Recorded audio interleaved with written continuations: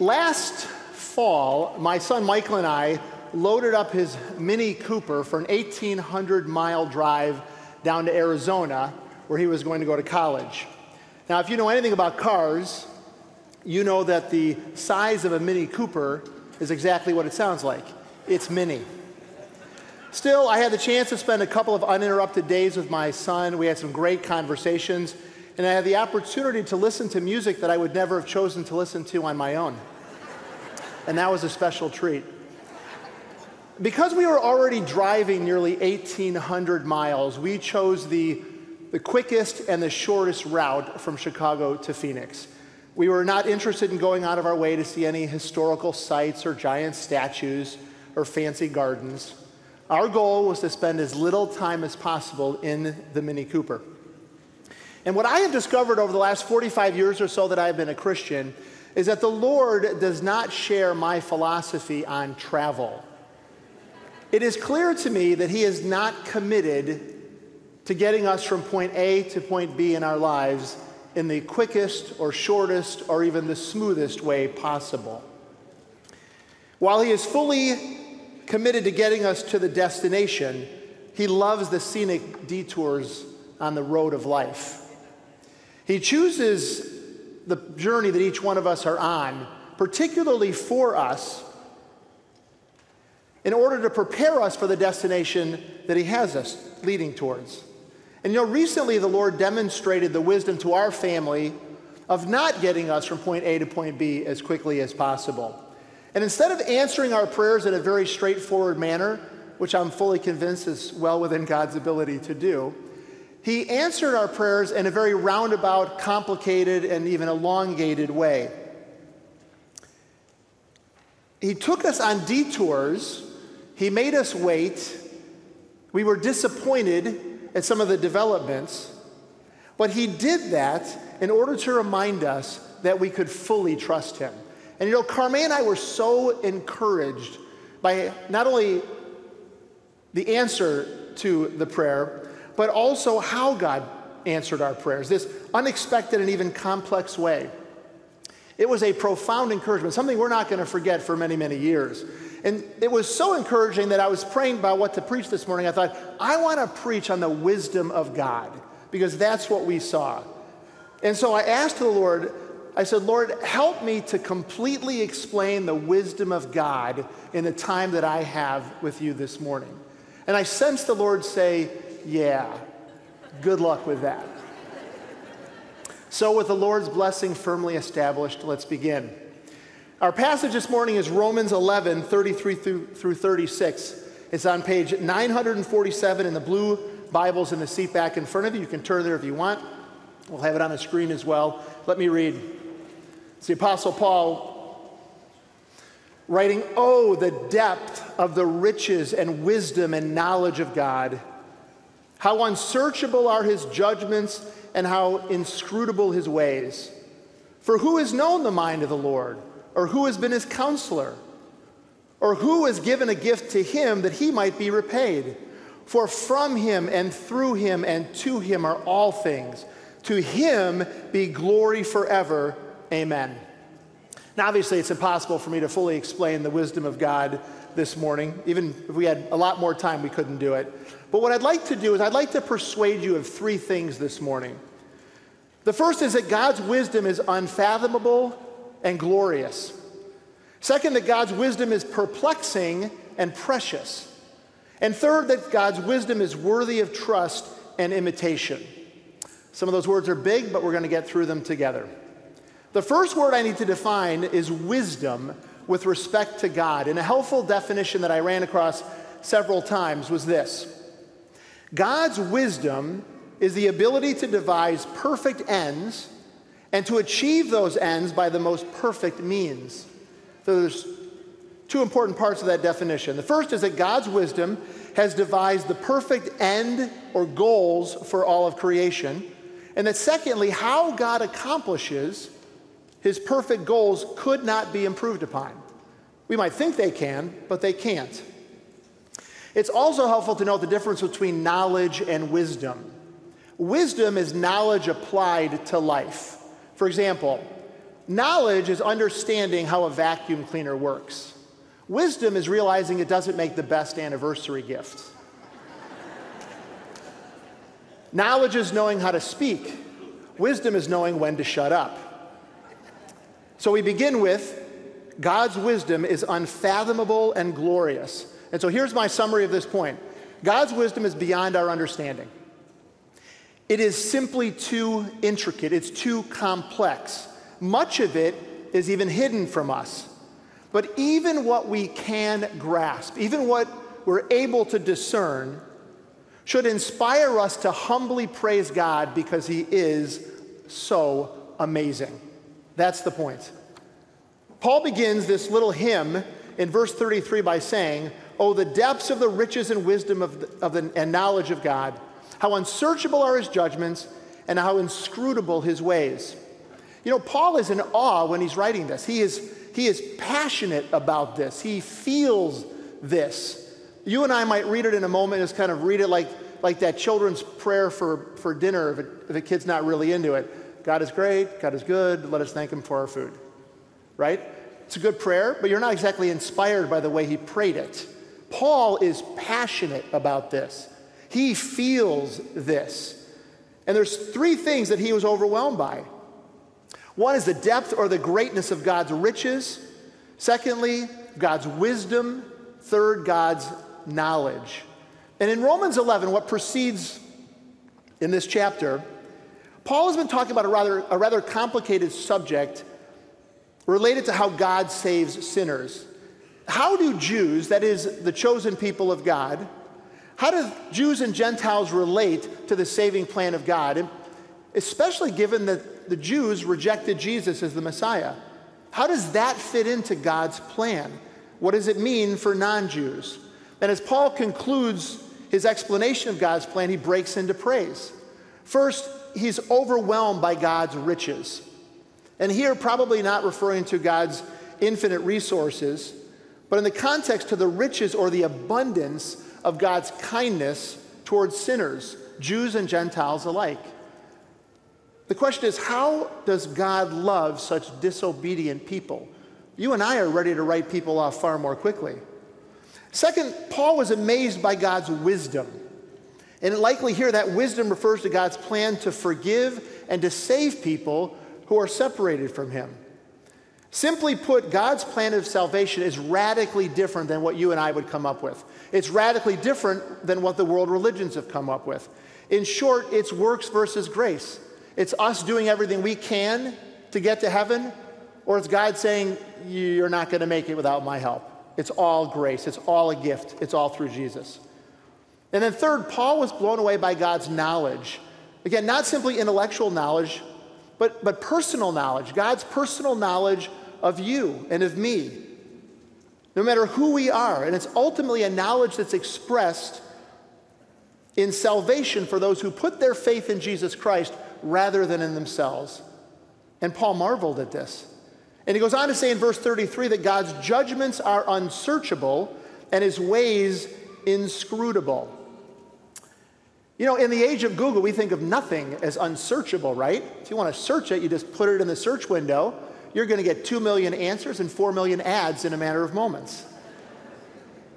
But Paul's point is that God's judgments or his decisions about the way he runs his universe, they're unfathomable to us. They are incomprehensible. Sometimes they simply don't make sense. Sometimes we just don't have the brain capacity. We know so much less than we realize. Let me give you a quick example. Many years ago, I worked in a machine shop, and I was in the raw material department. And so I was responsible for unloading trucks that would deliver 12-foot-long bars of all kinds of metal, brass, bronze, stainless steel, steel, copper, aluminum. And I would load those on these massive, basically, storage racks that were probably about 15, 20 feet high. And you'd get them and you'd load them wherever you could. And there was a mix of, there's 3 racks when I was there. I mean, you would have been proud of me. I was climbing all up and down. I was filthy at the end of the day. And inevitably, somebody would come to me and say, you know what you should do? You should put all the brass in one rack, all the steel in another rack, and then all, something else in the third rack. And I'm like, oh, really? I think I should do that. And that was my idea when I first got there until I realized just how stupid an idea it actually was. I mean, for one thing, we had more than 3 metals. For another thing, you couldn't evenly divide all of them. So you'd have one rack that was stacked full, a couple that were empty, and everything sitting on the floor. The biggest problem, though, was that you would have metals that were really similar to one another. You could have brass that was 1/2 inch round, and you could have brass that was 5/8 inch round. And if those two are sitting next to each other on the same rack, what's the likelihood that I'm going to pick the right one at $4 an hour?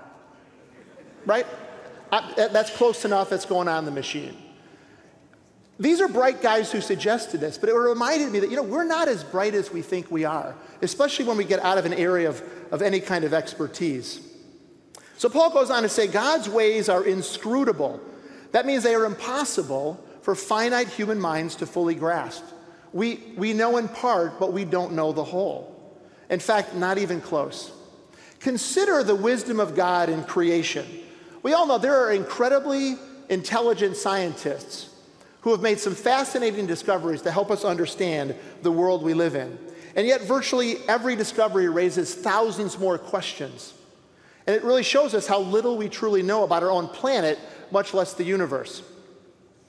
For example, upon the discovery of quantum mechanics, quantum physics, and you may have heard about this, the pioneers of the field, they were so surprised by the discoveries they were making that many of them were quoted as saying this: not only is the universe stranger than we think, it is stranger than we can think. It is stranger than we can think. These are the brightest minds looking at this. Or consider that there are 8 times as many atoms in 1 teaspoonful of water as there are teaspoonfuls full of water in the Atlantic Ocean. I mean, it's hard to even fathom that. How could God make something so small? But God also makes big things. The universe is so large that we can't comprehend it. The moon is 238,855 miles away from Earth. We can grasp that, right? We've been in Chicago traffic. The sun is 93 million miles from Earth. It's a big number, but again, Chicago traffic. But the next closest star to Earth is Proxima Centauri, which is 4.3 light years from Earth. It is so far from Earth that we don't even use miles as a measurement because the number would be so large it wouldn't make any sense. As one person put it, the universe is so vast that to calculate its size, you need a measuring stick called a light year that is 5.88 trillion miles long. That's the measuring stick, 5.88 trillion miles long. Think about that for a few minutes. Is this the God you think you understand? He made it, and he's greater than it. God's unfathomable wisdom in creation, it should help us to realize that he is so much greater than we are, and that we are mistaken, even arrogant, to think that we can understand everything he does. We won't. And in fact, he tells us just that. Isaiah 55, verses 8 and 9 say this: "For my thoughts are not your thoughts, neither are your ways my ways, declares the Lord. For as the heavens are higher than the earth, so are my ways higher than your ways, and my thoughts than your thoughts." God is God, and we are not, and that's a good thing. But when contemplating the wisdom of God, our first response shouldn't be why. It should be wow. Wow. How did you do that? And that's exactly what Paul does. Look at the end of this hymn in verse 36. He says, "To him be glory forever. Amen." For all time, that God would receive the praise and the honor that is due him. And so here's the bottom line. You don't have to understand God's wisdom to praise him for it. You don't have to understand it to praise him for it. The second truth I want to persuade you with is that God's wisdom is perplexing and precious. It is perplexing and precious. Obviously, sometimes God's wisdom appears unwise to us. Doesn't make sense. In fact, sometimes it appears unloving. But God's word is clear. It is always without fail for our eternal good. But we do have to wrestle with the fact that God's wisdom often confuses or troubles us. And the Apostle Paul understood that. In verses 34 and 35 of Romans 11, he asks 3 rhetorical questions. Verse 34, who has known the mind of the Lord, or who has been his counselor? Verse 35, or who has given a gift to him that he might be repaid? Each of these three questions goes back to a different passage in the Old Testament, but the answer that each one expects is the same. No one. No one knows the mind of the Lord. No one is the Lord's counselor. And no one is in the Lord's debt, or the Lord is not in the debt of anyone. I mean, be honest. In all of your times of prayer, has the Lord even once asked you for advice? He once brought a problem to you and said, you got to help me figure this out. I don't know what I'm doing.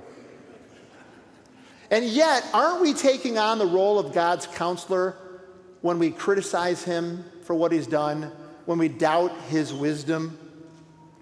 Aren't we telling him that he messed up and we know better? Verse 35 asks if anyone has given a gift to God that puts him in their debt. I mean, can someone outgive the God who gave them life and everything in it? Is it possible? No. I mean, it would be like me giving my parents a $50 Amazon gift card at the end of their lives and saying, so we're even now, right? I mean, not even close. I think I heard them say amen when I said that. And yet we act like that too, don't we? We act like in spite of everything that God has given to us, he still owes us more. There's something he owes us. He has not done enough. He is in our debt. But it's not true. And you know, when we lose sight of that, we get very, very confused about the Lord. God has the wisest eternal purpose possible for all creation. And he has chosen the wisest means to achieve that purpose. He doesn't include anything unnecessary or anything that undermines his purpose. He chooses the perfect means to the perfect end. That is the wisdom of God. And we may not understand it, but it's true. So I got to ask, why is it that the will of God, the wisdom of God is so perplexing to us? There's a few reasons. I think, as we said, much of it is hidden from us and we don't realize that. Sin has spoiled God's perfect creation. Sometimes we expect things to work as if they weren't broken, but sin has broken the world. And also, God has an eternal perspective, and we have a very temporal one, right? It's a difference between a marathon and a sprint. Our perspective of what we should get out of this life, what we're looking for, it's very, very temporal. God has an eternal purpose in us and for us. And so I think when you put all these things together, you get a pretty simple answer as to why the wisdom of God is often perplexing to us. We are the most confused about God's wisdom when his will for our lives is different than our will for our lives. When his will for our lives is different than ours, we are most confused. So let me see if I can illustrate this for you. On occasion, I've watched videos of artists online without knowing what they were creating.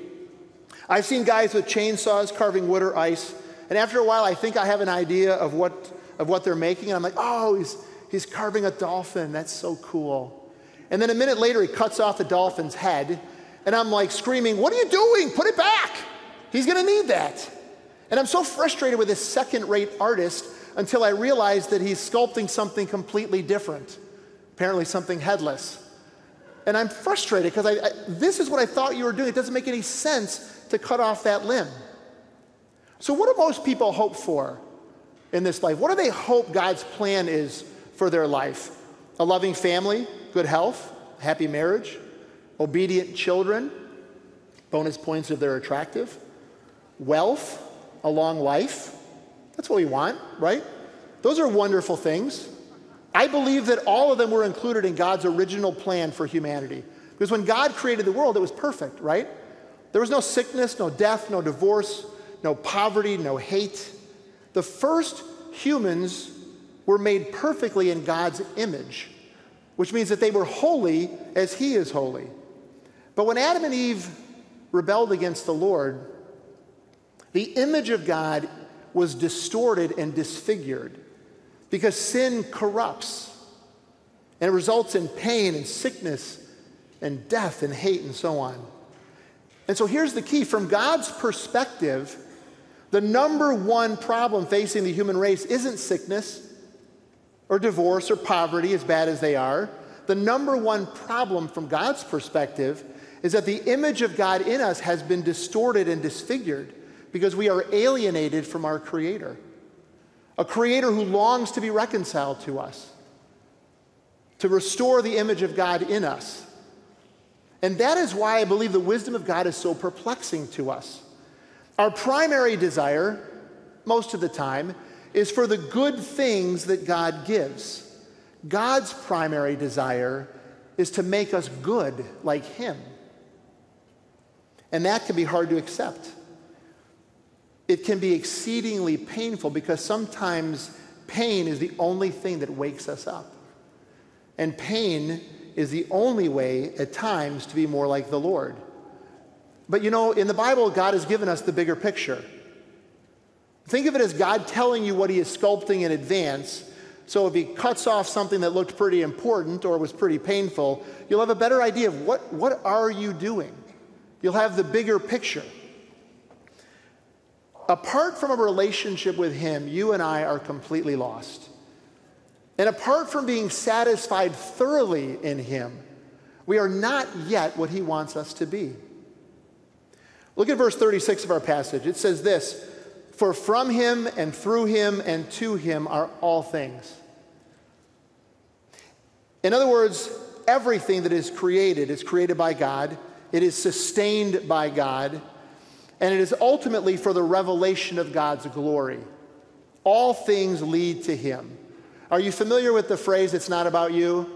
This is the ultimate "it's not about you" that you and I can imagine. It is all about God. And that is a wonderful thing for you and me. You know, sometimes people hear that God made the world for His glory. Everything is for His glory. And they think, what a selfish, egotistical God. And they completely misunderstand. I want to modify an illustration I read this week that I think explains this. What would you think if you read a story about basketball legend Michael Jordan going to a poor neighborhood in Chicago, driving his Porsche? I assume he's not driving a Honda. He drives his Porsche, and he stops and he plays basketball for 2 or 3 hours with some kids in the neighborhood. Would you think he was egotistical? Would you think, what an arrogant thing for him to do? No. He is a hero to many young people, basketball players all over the world. And he has given them a chance to spend time with him. It would be the dream of a lifetime. That really is what the glory of God is like. God has created us for His glory, not because He needed more glory that we could give Him, not because He lacks something, but to share that glory so that we could enjoy it, so that we could experience it, so that we could marvel over it, that we could enjoy Him forever. That's why He created us, for His glory. So, how do we make sense of God's wisdom, at least as much as we possibly can? The key is to align your purpose for your life with God's purpose for your life. And the only way to do that is to fully yield to the wisdom of God and not rely on your own wisdom. Not trust your own instincts over God's. 1 Corinthians 1, 21 through 24 says this, "For since in the wisdom of God the world did not know God through wisdom, that is, through its own wisdom, it pleased God through the folly of what we preach to save those who believe.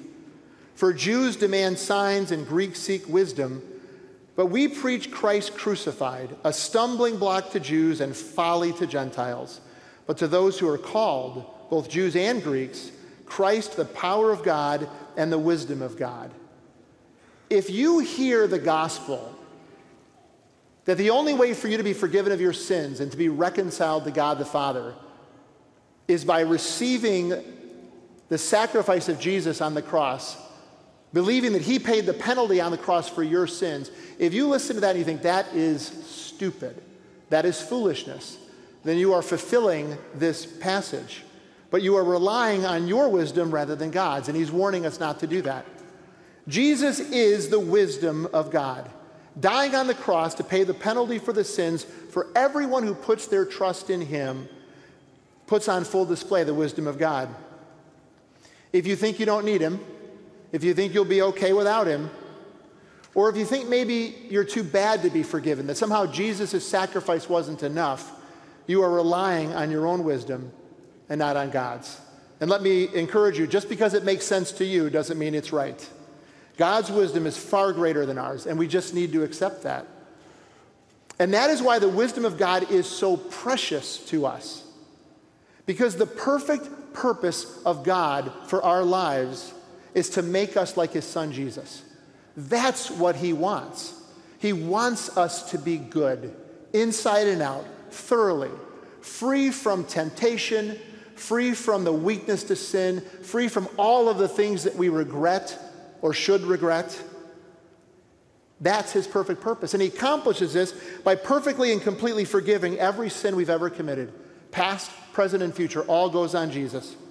By adopting us into his family as sons and daughters. By welcoming us into his presence for all eternity. And so yes, in this broken and fallen world, we will still be hurt. We will still be perplexed by God's wisdom. But consider the words of Romans 8:32. He who did not spare his own son, but gave him up for us all, how will he not also with him graciously give us all things? You know, that's the hope we need. That's the promise that we need. God has a perfect plan for our lives. He is accomplishing that through his son Jesus, and he promises to give us everything we need in order to get there. You know, at the end of our service today, we're going to sing a song called The Perfect Wisdom of Our God, which has the following lines that I think are helpful. Each strand of sorrow has a place within this tapestry of grace. So through the trials, I choose to say, your perfect will in your perfect way. The third and final truth I want to persuade you with is that God's wisdom is worthy of trust and imitation. And this final point really is a simple one.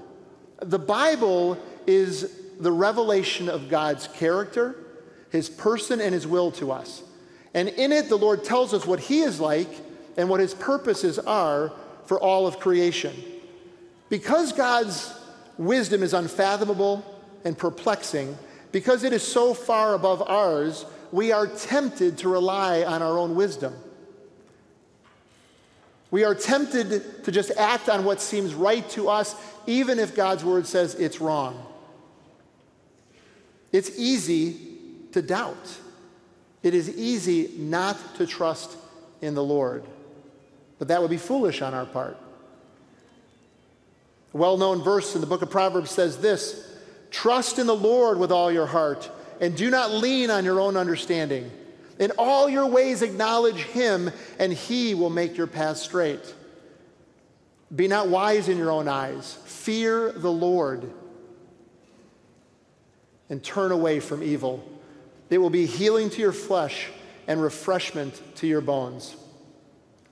This is true for you this morning if you have never placed your faith in Jesus Christ completely for the forgiveness of your sins. It's also true for those of you who have, but are going through a period of suffering and confusion and doubt. I mean, the reality is that God doesn't give us a lot of answers to the why questions of life. Why do some people die young or in foolish accidents? Why is it that some wicked people prosper and never seem to be punished? Why is life so unfair at times? You know, when I think about those questions, I go back to the insightful answer that Johnny Erickson Tada gave when she was asked a question like that. And you remember she had an accident as a teenager and is a paraplegic to this day.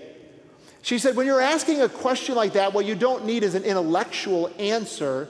You need a personal answer.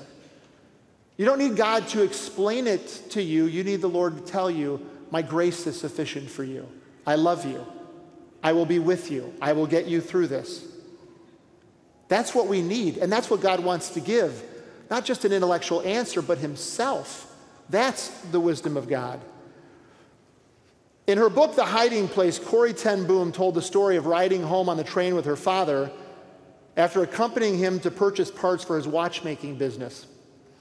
And on the way, she asked her father a question about sex that arose from a discussion in school.